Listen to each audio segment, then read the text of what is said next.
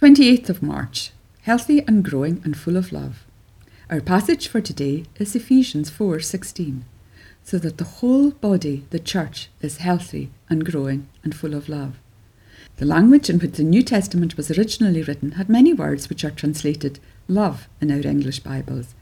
But there is one word for love that became a real Christian word and is one of the busiest words in the New Testament. It is used in the text at the top of this page. The word agape is a word describing how God looks at the world. For example, John 3:16 says, "For God so loved the world that he gave his only Son, that whoever believes in him should not perish but have eternal life." Galatians 2:20 tells us how Christ lived and died.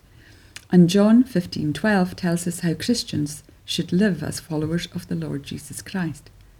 It is also a word that has to do with how the Church of Jesus Christ goes about its business.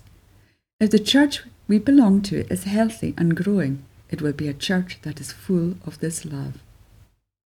The word is special because it involves our heart, but also our mind and our will.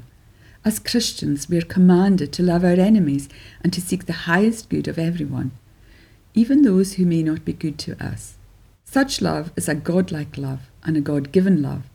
It must be seen in a Christian family, and it is the very lifeblood of the church, the family of God. It is how Jesus has loved us, and the Holy Spirit helps us to be like him, so that we will be a healthy church, growing and full of love. Our prayer for today: Lord Jesus, help me to be full of your love. Amen.